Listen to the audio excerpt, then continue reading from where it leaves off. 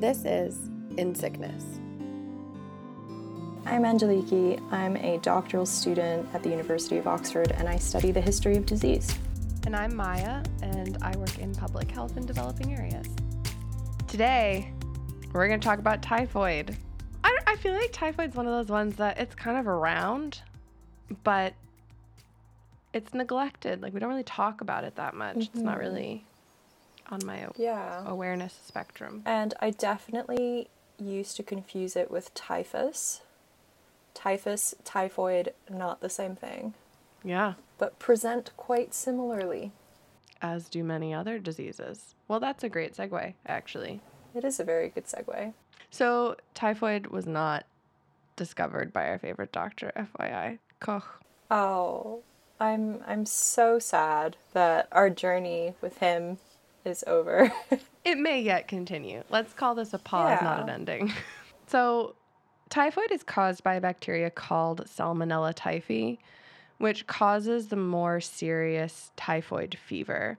There's also another bacteria called Salmonella paratyphoid, and that causes a similar but less serious disease, which is basically just put under the same heading. This bacteria, Salmonella, obviously I read that and was like, is it related to Salmonella?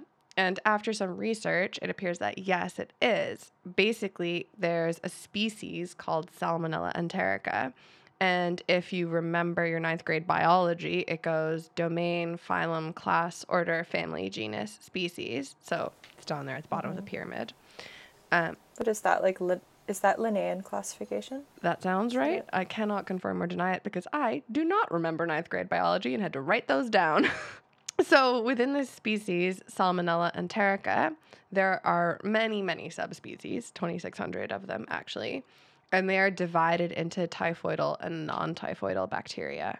These specific ones that we are talking about that cause typhoid are really well developed to cause harm to their human hosts, but a bunch of these 2,600 bacteria are asymptomatic, cause less serious diseases, and some of them just don't even really affect humans at all. Typhoid is actually also called enteric fever because of this species of bacteria. And in general, it's just a highly infectious disease that affects millions of lives every year. So this might sound a little repetitive if you listened to our cholera episode, but typhoid is caused by contaminated food or water, or on rarer occasions, contact with someone who's already sick. And in places where the disease is endemic, which means it's an ongoing disease in the population, it's generally caused by contaminated drinking water or overall poor sanitation. And again, that bacteria lives in the feces or urine of a sick person. So when there's poor general sanitation with things like sewer systems or food handling, it leads to more people getting typhoid and getting sick. And as urbanization increases in high-risk areas, so we're talking mostly developing world, these issues become more and more relevant because you've got more people in a smaller space with poor sanitation. This brings us back to my favorite mantra, boil it, peel it, or don't eat it, which is a great way to avoid food or water transmitted diseases. So typhoid is a febrile disease, which means that you get a fever, as well as exhaustion, headaches, nausea, diarrhea, and sometimes constipation, which is weird that both are a symptom. Some people might get a really bad rash, and there can be other more serious complications like intestinal bleeding or sepsis, inflammation of the heart or other organs, and more unpleasantness. I just did that thing where I self-diagnosed myself with with typhoid fever just there. Sounds like me. Yep. Well, let me tell you how you can tell if that's accurate or not, shall I? Great, please. So as with many diseases common in remote areas, there are a lot of issues around accurate diagnostics for typhoid. So you might notice that these symptoms are really similar to other diseases common to areas we've already talked about, like cholera, or like whatever Angel is feeling in her body right now. And it's also really similar to stuff we haven't covered yet, like malaria. So there are some rapid diagnostic tests that are available to clear that up, but they have been shown to really not be very accurate at all. The most common type of testing in low resource areas is rapid diagnostic tests because they're super fast, they're super cheap, they're super easy to use. But obviously that's a problem if they're the most common, but also they're not really reliable. The most reliable, the gold standard tests for typhoid are blood or bone marrow tests. But when you are far away from labs, those labs are really overstretched and it's hard to even get the samples to the lab and then back again to the same person. It's not really sensible to think that you'll be able to get an accurate and timely test result for typhoid. In fact, apparently only 40 to 60% of typhoid cases are correctly identified, which is very low. So once you are or are not diagnosed with typhoid, you're given antibiotics. That can last 5 to 21 days. But there is an increased multi-drug resistance for typhoid in the same way that we saw with TB. So there are a lot of typhoid bacteria out there that just don't respond to first-line antibiotics. And that line of antibiotics has been used for quite some time, which leads to the need for new antibiotics, which are more expensive and less readily available. So those older antibiotics are more commonly and cheaply available in places like Southeast Asia or Africa, and these new ones aren't as easily distributed, and they're more expensive to get your hands on. All this to say that really the best measure against typhoid is preventative. So improved water sanitation and hygiene, and the accessibility of vaccines. So there are 3 recommended typhoid vaccines, one of which is really quite new and is still undergoing a lot of trials to see how effective it is. None of these can be taken when you're under 6 months old. 2 of them are injections and 1 of them is oral. The oral vaccine requires a lot of doses, which means it's hard to implement in really remote rural areas where it's hard to get people to come back regularly at the right times. But it does offer 7 years of protection if completed. The more common one is a shot, and that's only good for 2 years, but you can get booster shots for it. So, for example, that's what I've had is I got a typhoid shot many years ago, and then I get a little booster before I go anywhere where there's a high risk. Both of those are only between 50 and 80% effective, though. So the efficacy actually goes down after a few years, which is just a real bummer. Great. There is a newer vaccine that is single dose, and it appears to be over 80% effective for more than 3 years. But again, they're still doing trials for that, so it's hard to say if that's 100% true. But that's really key, right? Because if you can't diagnose it very easily, and you can't treat it very easily because it's becoming drug resistant, the best possible thing is to try and prevent it entirely.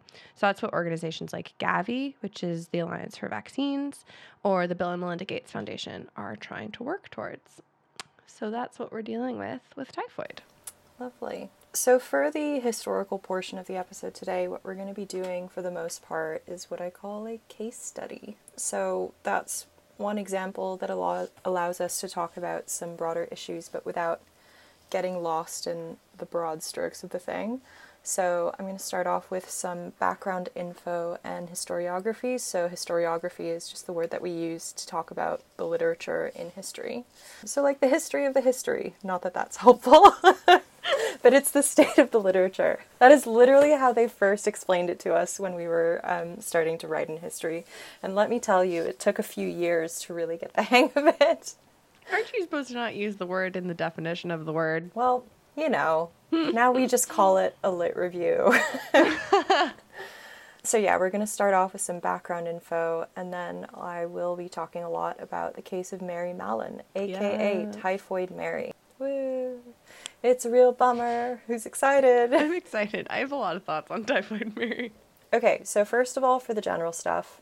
So there's something that's called the Great Sanitary Awakening, and we've touched on this in previous episodes. We've been pretty 19th century heavy for the past few episodes, but between the cholera and the TB, this is all part of like a package of illnesses that become really problematic because of the Industrial Revolution and because of increasing urbanization. Just people being packed into cities in really poor conditions with a lot of overcrowding, poor nutrition, poor ventilation, just poor everything. We should have believed the Luddites. Yeah. We could do a whole other episode about that, about like diseases of the factories with like a highlights reel. Oh my god, it would be so dark. It would be horrible. But yeah, okay, so some key dates, because I did mention at the top of the episode that like we have trouble sometimes differentiating between typhus and typhoid, and they only made that pathological distinction in 1836. So that's a fairly recent one. And then it was proven that typhoid was transmissible via water in 1856 and 1873. And then Salmonella typhi was isolated in 1880.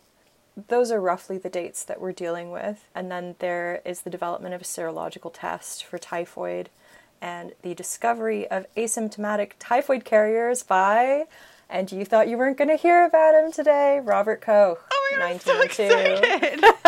Come on, waterborne illnesses. He was always going to make an appearance. Oh, you knew, you sneaky Jack. I know. I wanted to Wow. surprise you. That's I know so he makes fun, you thank happy. So busy, that guy. So the sanitary movement is something that starts to happen in the 1830s and the 1840s in Britain, and that's exported to other places like North America after that time. And the sanitary movement is the first movement to really define itself as a public health movement.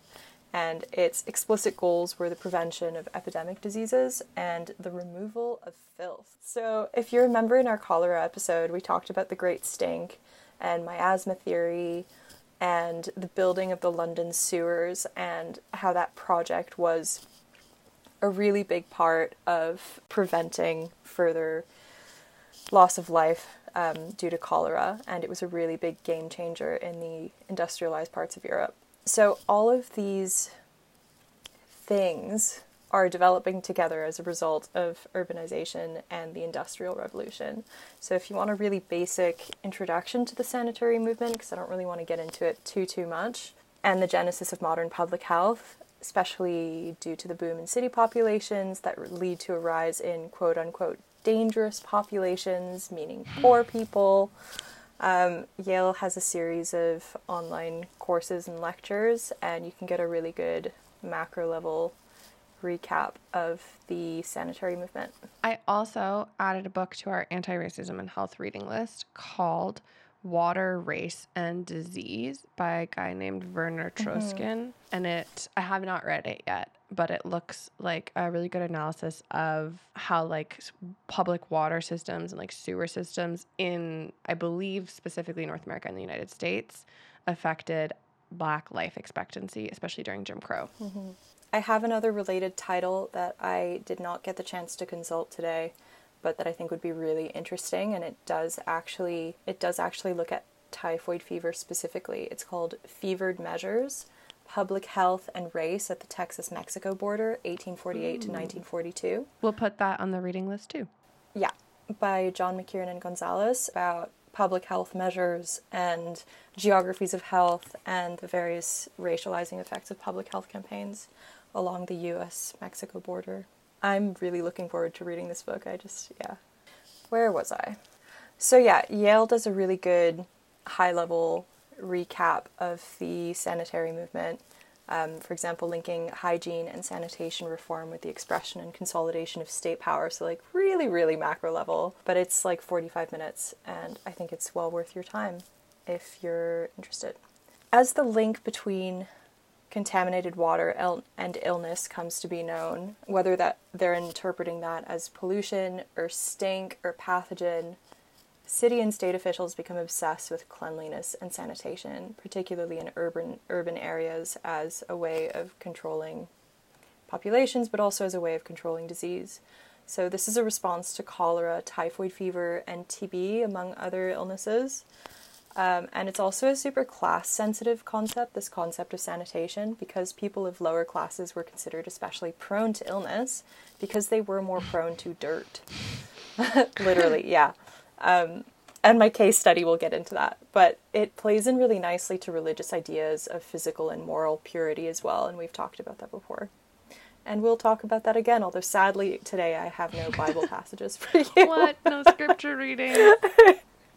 No, the age of biblical references are behind me. In this episode, I really want to talk about Typhoid Mary.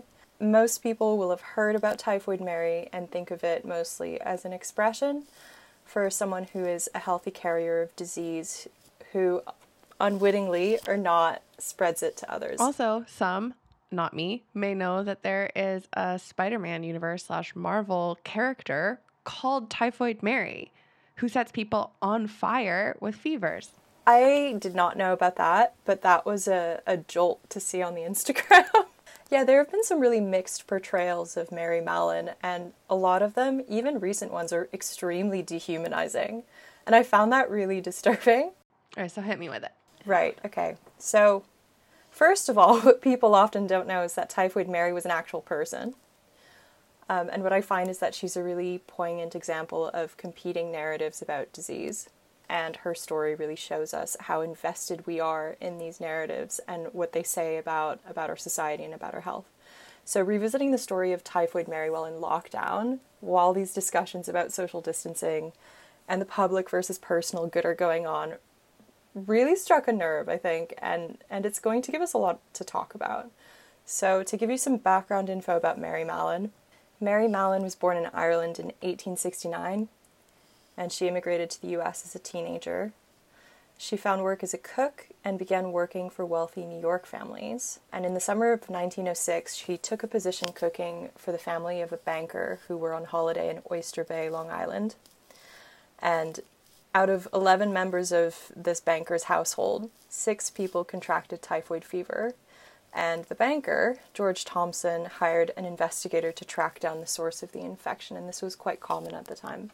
This investigator was a civil engineer called George Soper, who was already well known as a sanitation engineer for his epidemiological studies of typhoid epidemics. So he came to Long Island, he ruled out common causes such as contamination of water or milk or shellfish as the cause. He continued to eliminate as many possible causes as he could. He interviewed family members, he traced contacts, and he eventually began to suspect that the cook was the main cause, especially when he heard that she frequently prepared this ice cream dessert with fresh fruit for the family, which was apparently the perfect vehicle for typhoid fever. So when the investigator looked into Mary Mallon's employment history, so through her employment agency, he found that 7 of the 8 families she had worked for had contracted typhoid fever, for a total of 22 cases between 1900 and 1907. She must have thought she was cursed. Yeah, or she must have just thought, like, cities are a dangerous place. Disease everywhere. The germ theory of disease wasn't super well known. Like, it was established among medical professionals and health professionals, but if you weren't educated, you weren't necessarily on board with germ theory and the idea that these tiny invisible things were going around waiting to kill you was kind of far-fetched. I mean, when you say it like that. Yeah, I mean, you have to think about, that's the trickiest thing about history, especially when you're just starting. Like, you need to consider the beliefs of the people that you're studying as if they were 100% accurate, even if you think it's ridiculous. So, like, that becomes especially tricky the farther back you go with things like religious attitudes. Belief in the supernatural can often be a really powerful motivator for some people, in the same way that maybe ideas that they haven't come across before and don't trust and come from this foreign person who they don't see as an authority, but as some weird random person trying to take control of their lives. Like, you can kind of understand why they might not believe that source of information. Yeah, and also making a big assumption about Mary Mallon as an Irish immigrant. She's probably quite religious. Yep.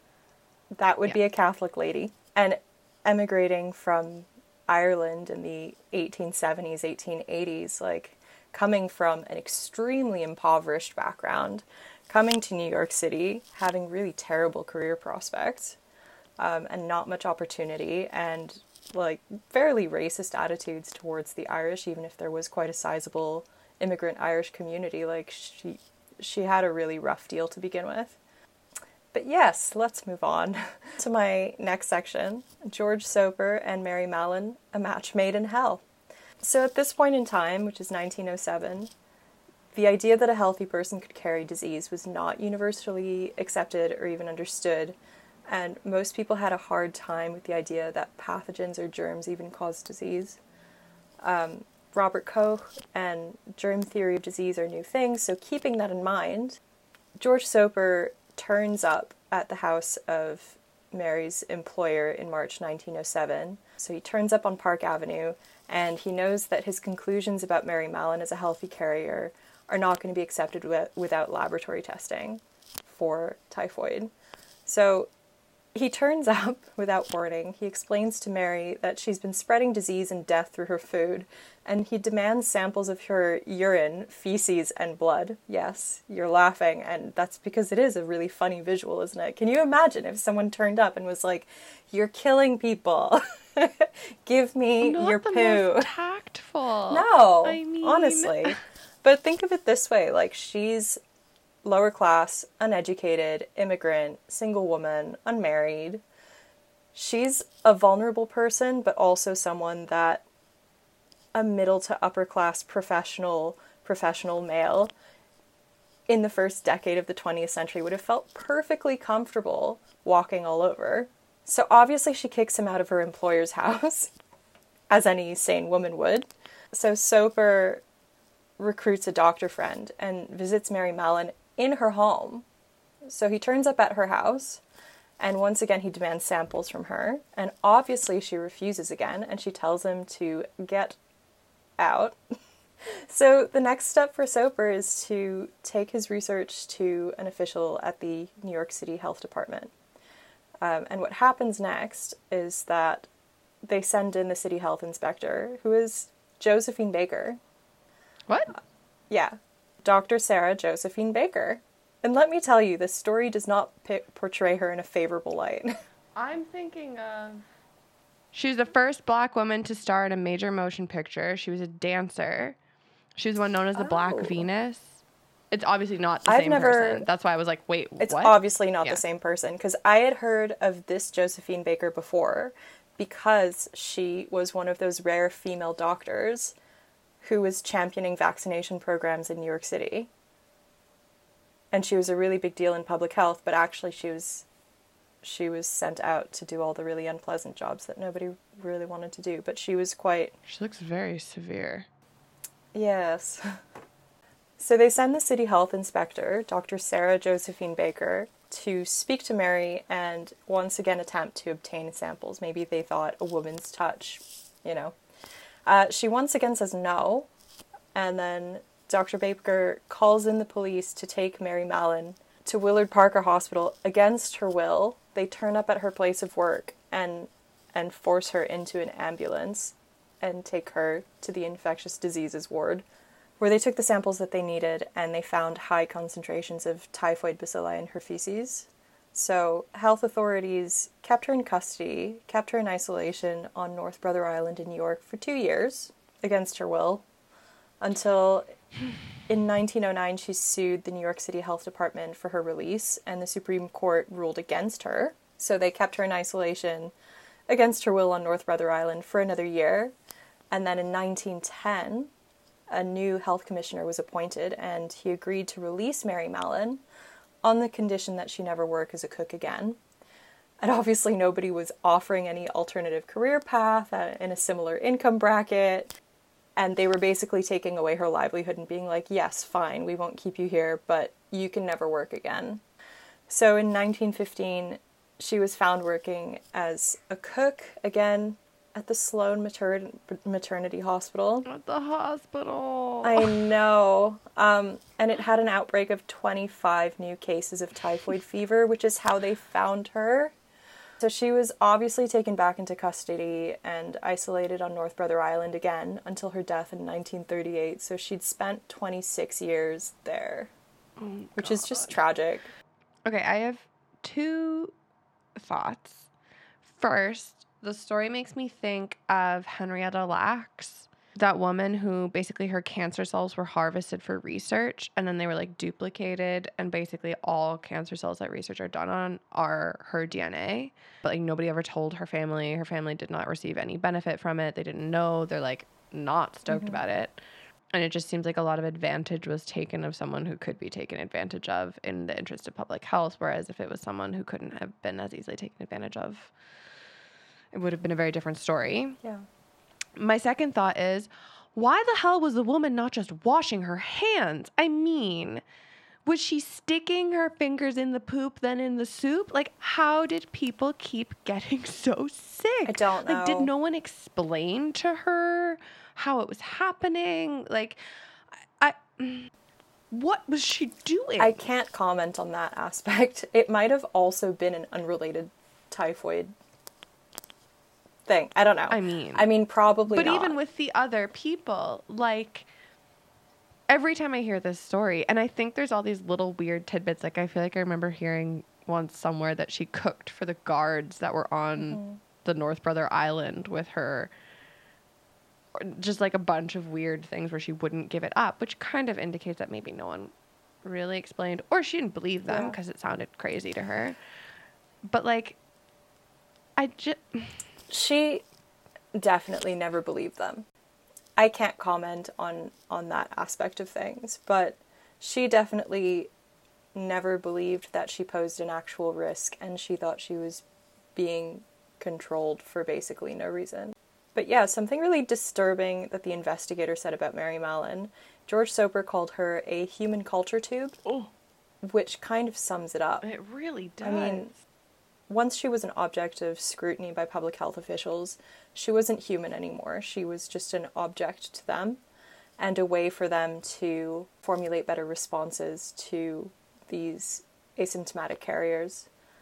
And yeah, there are a number of interpretations and narratives, and I've kind of just listed them out because they highlight a number of really interesting things. And one of them is that you can have several very different narratives and still have all of them be true. And I think we kind of need to get used to the fact that there is no simple explanation or interpretation for this kind of situation.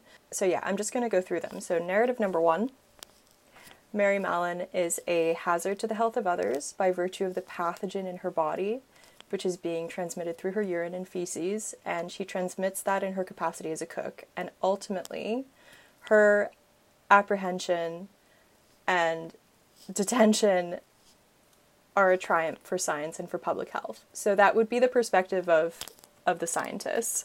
And to them, that was definitely true, and they thought it was absolutely for the best that she was on the island and that she couldn't harm anyone else and that they could run as many tests as they wanted. And while she was on the island, she was regularly giving samples as well. So they had like a continual source of testable material, which is problematic, but according to them, that was great. Narrative number 2. The case of Mary Mallon is a worst-case scenario for public health officials.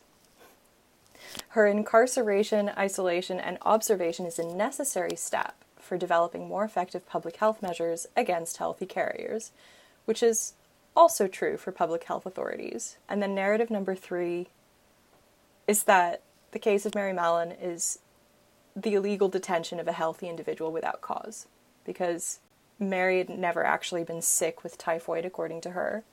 And this is the narrative that her lawyers are putting out there, and that is actually believed in the first trial.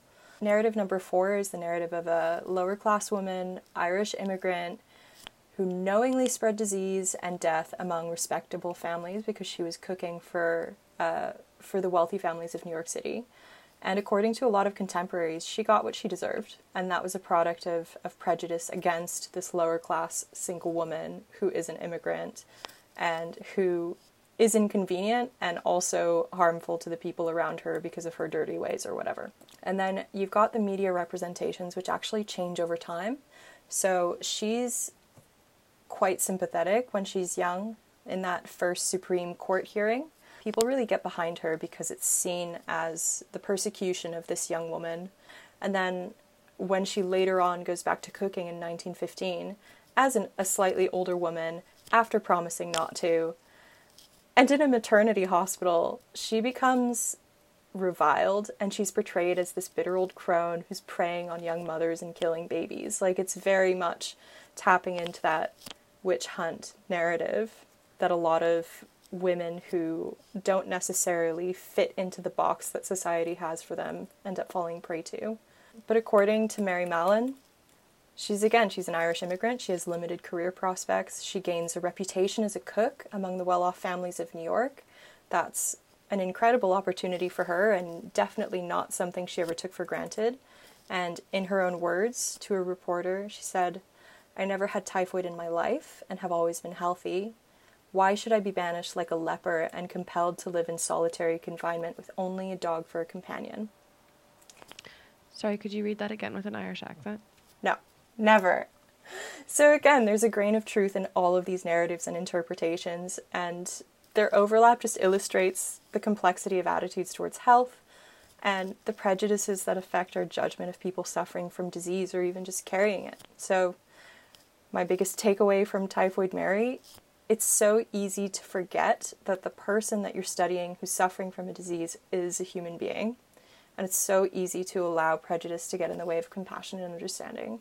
And I think it touches on the conversation that we've like half had a few times already about the intersection of ethics, human rights, and public health. Like, where does the greater good outweigh the individual's rights? And especially in our modern, like, that's why this is so touching, this modern context of like quarantine and isolation.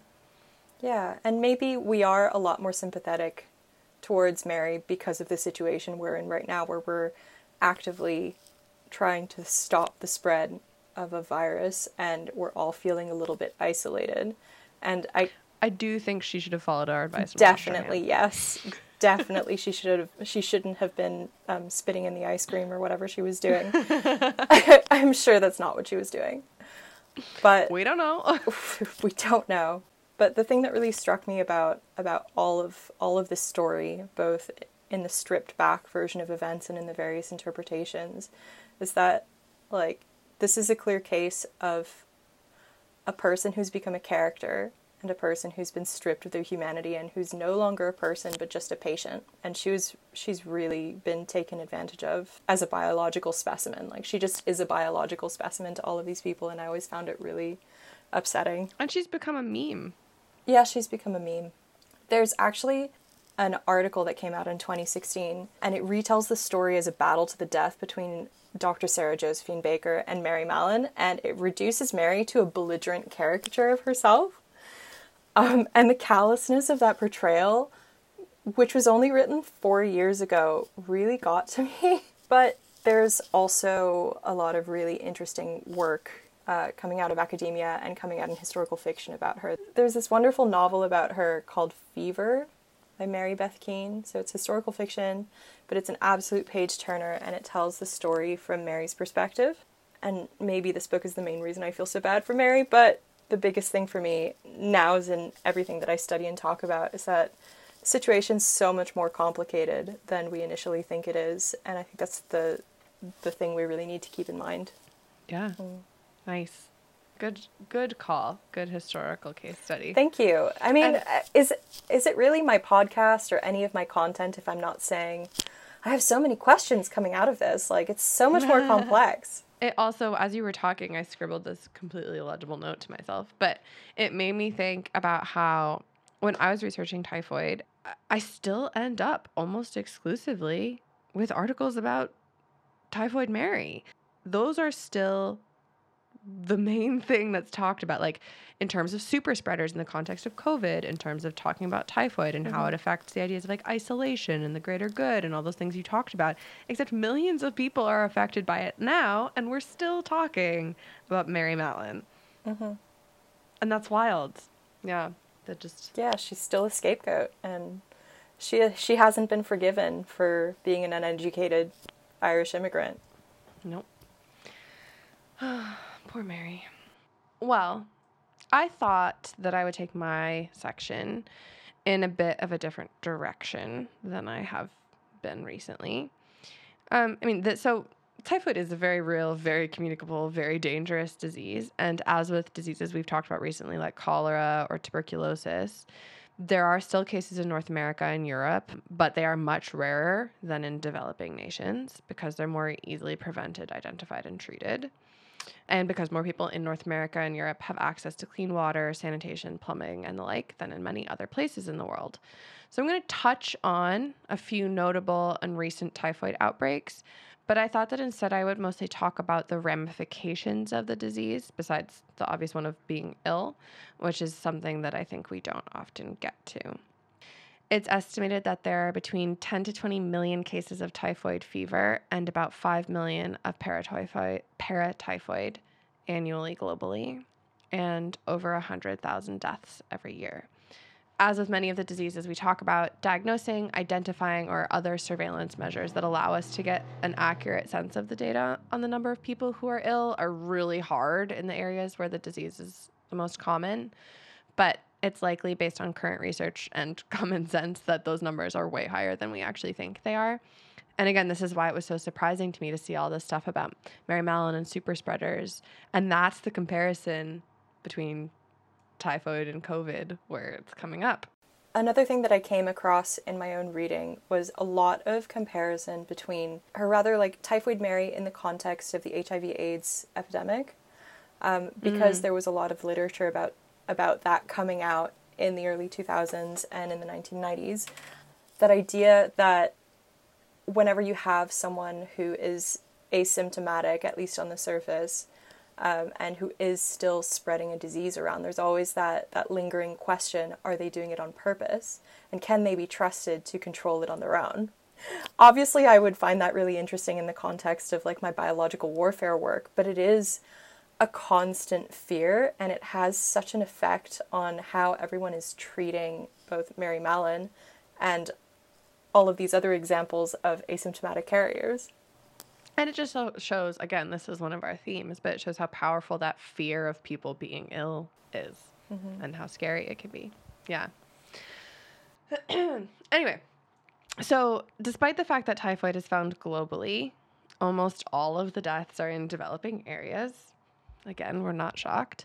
As of now, the majority of cases are in South Asia. These are WHO classifications. So South Asia has 71% of cases, Southeast Asia has 14%, and Sub-Saharan Africa has 12%. Sorry, South Asia has 71% of cases. That you said the number and I was like, what? Wow, okay, sorry. Continue. Yeah, no, it's a lot. That's fair. It's also worth noting that, like with a lot of other diseases that cause fever and diarrhea, children under 15 are not only more likely to catch typhoid, but younger children are really at risk from dying. And because it's caused by poor sanitation and hygiene, it's most frequent in overcrowded and impoverished communities. So that calls back to what Angel was saying about during the Industrial Revolution. All these people are coming together in these big cities for the first time with poor sanitation. And that's just still happening the world over. So let's talk about some of the recent outbreaks of the disease. By the way, if anyone is interested in typhoid and wants to look at more information about outbreaks and epidemics, I would recommend the Coalition Against Typhoid. They have a great website. So I referenced that. And in the last few months, in the midst of COVID-19, there have been outbreaks in Haiti, Malawi, a prison in Papua New Guinea, and even a suspected case in Coventry in the UK. There have been a few larger epidemics recently too, for example, in Harare in Zimbabwe, which started in 2012. But much like epidemics of things like cholera, it's really hard to completely eradicate it. So in theory, that epidemic is still ongoing. And the prison example in Papua New Guinea is also super relevant because it's similar to these other communicable diseases in that those who are at highest risk are usually already extremely vulnerable to it, similar to what we talked about in terms of tuberculosis. And that sort of takes me to my next point. Like, what happens when people get typhoid apart from the vomiting and the nausea and the diarrhea and the potential for death? So let's just preface this conversation by acknowledging that there are some really drastic and impactful health outcomes associated with getting typhoid, and that is obviously a huge part of the health component of this. But I feel like because of the similarity in symptoms with the other diseases we have or haven't quite yet talked about, I want to focus on the economic and social outcomes. So first, there's the challenge that we talked about at the top of getting a diagnosis and treatment at all. So if you're in a remote area, like parts of South Asia and Southeast Asia, where typhoid is the most common, you might have limited health literacy. There might just be a suspicion that if someone's sick, they have the common cold or a more well-known disease.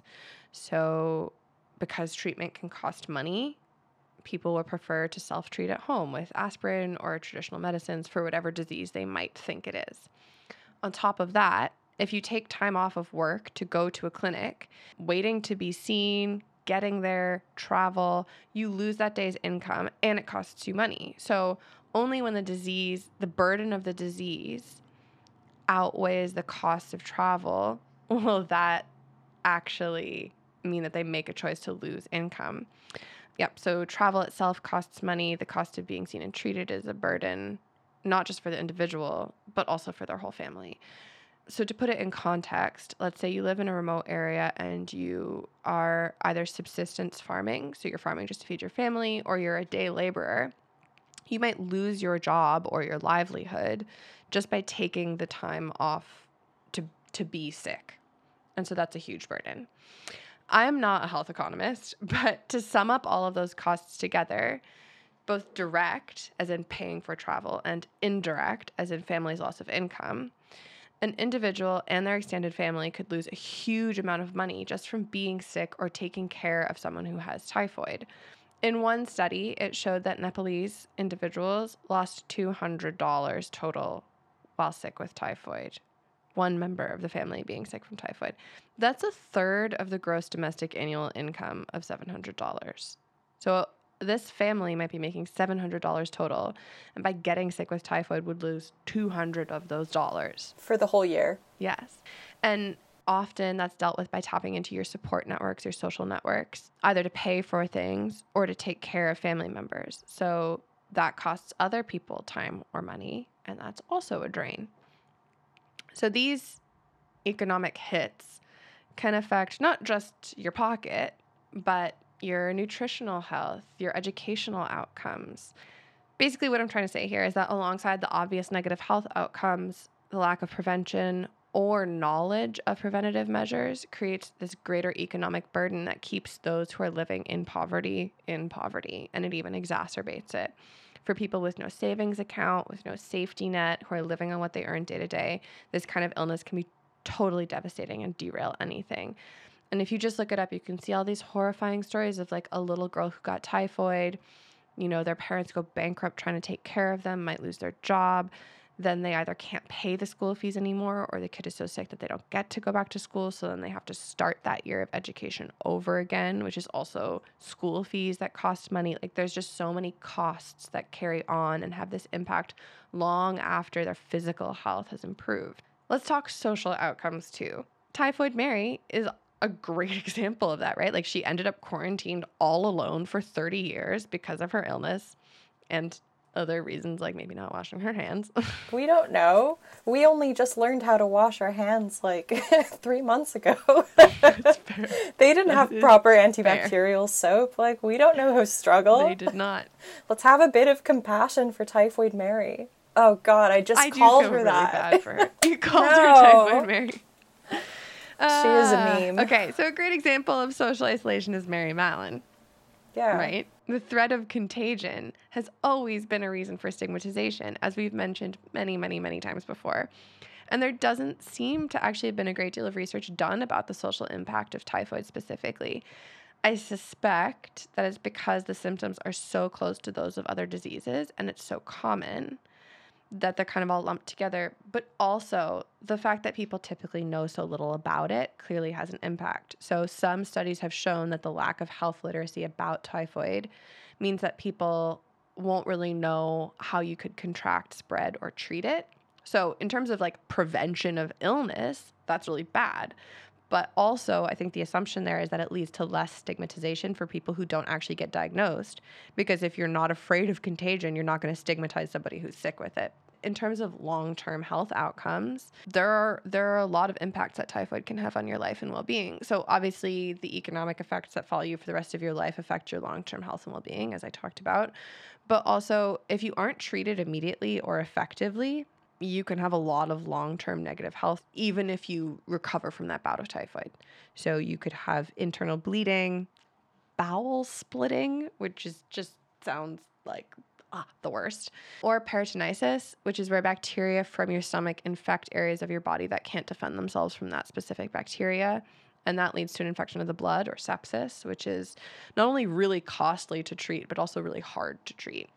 You could also become a chronic carrier, like Mary Mallon, who always has the disease in their body but is not symptomatic. And it also has been shown through research that many people who are diagnosed with typhoid also end up pretty severely depressed. And there are obviously a lot of factors influencing this, of course, many of them very easy to guess and are understandable. It doesn't feel like the research is super conclusive on this. There's some commentary about like gut health leading to depression, some who say that the antibiotics might cause it, some saying that it's just like a social effect of being really sick and the different outcomes. Like there's a lot of different things that could lead into it. You know, I guess in summation, it's obvious that with any disease, there are these outcomes that far surpass your physical well-being. And yeah, it was interesting to look at that in the context of typhoid because you've got this one specific like icon for the disease. And I think a lot of these outcomes in terms of economic and social well-being were reflected at this like huge magnitude in the case of Mary Mallon. Maybe this is mostly because I spend so much of my time by myself now, but I've been reflecting a lot on the usefulness of what I'm studying and what I do, just like disease history in general. But I heard something really encouraging and really interesting from one of the profs in our department recently, and he's been working on developing policy for the government. And he had some things to say about like the usefulness of history and historical research and historical practice. And the thing he said that really struck me was that making history useful in the real world in the present isn't about coming up with like a universal theory based on historical research, but it's more about finding the right comparison and finding the right paradigm for the situation you're dealing with. And like when we first started this podcast, we were thinking about that comparison with Spanish flu. And I think that the only disease we've really looked at so far that comes the closest to being useful as a paradigm for COVID, I think it's typhoid fever. I think it ticks all the boxes for me. You've got similar kinds of concerns, mainly the socioeconomic consequences of getting sick. Who is able to care for their sick and who isn't? What are the ramifications of that? How do we think of those who are infected? What measures do they have to take to keep themselves from transmitting the disease? Like, I think this is probably the closest comparison I've seen so far, and especially looking at Typhoid Married. Yeah, I think that's interesting because, like, those burdens are true of, like, many, if not all, diseases in some way. But I think the comparison with the historical factors makes exactly what you've said, like, super, super true, right? Because it has been memeified and made part of popular culture, but also maybe people don't really know that much about it on a scientific level. And yeah, I think that's a great point. And it's a couple of really good examples of people feeling that they can shame each other or take control of each other's bodies because of an illness.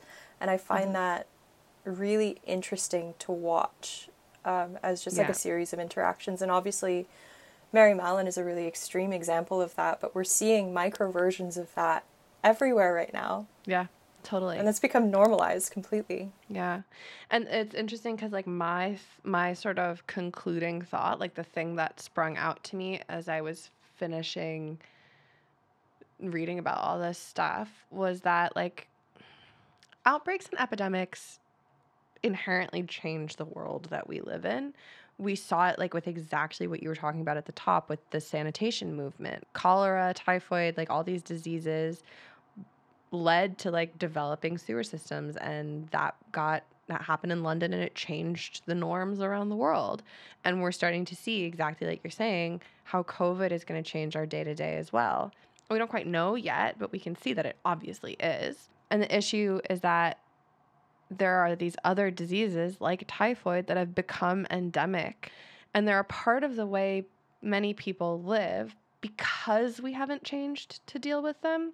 So there is this ongoing epidemic where millions of people are getting ill that's been happening for hundreds of years, and we haven't adjusted our lifestyles to deal with it. So the interesting question will be, like, how will or should the world change to help us eradicate these diseases that are actually very preventable? Is it going to be more sanitation in places where there aren't any? Like, there's so much innovation in that sector. But, like, are there other ways that the world is going to change for that to happen? And I think the big question is, like, how are we going to make it happen in the places where it's needed most? And maybe a positive of COVID will be acknowledging that, like, something that we're doing isn't working right because so many people are getting ill. So what do we do differently? Yeah, I mean, COVID is highlighting our complacency, and it's really taking that belief that disease is a thing of the past and kicking it right in the teeth. I think our illusions have been pretty well dispelled by now, even though the newest trend that I've been noticing is that everyone likes to pretend that the pandemic is over, which is a problem because it's not. I think it's also shown our inability to pay attention to more than one important thing at the same time. Yeah. I mean, we were talking about narratives just now. Like, it shouldn't be that difficult to hold more than one narrative in your mind and have them coexist, but that doesn't seem to be the culture that we live in, and it's really hard.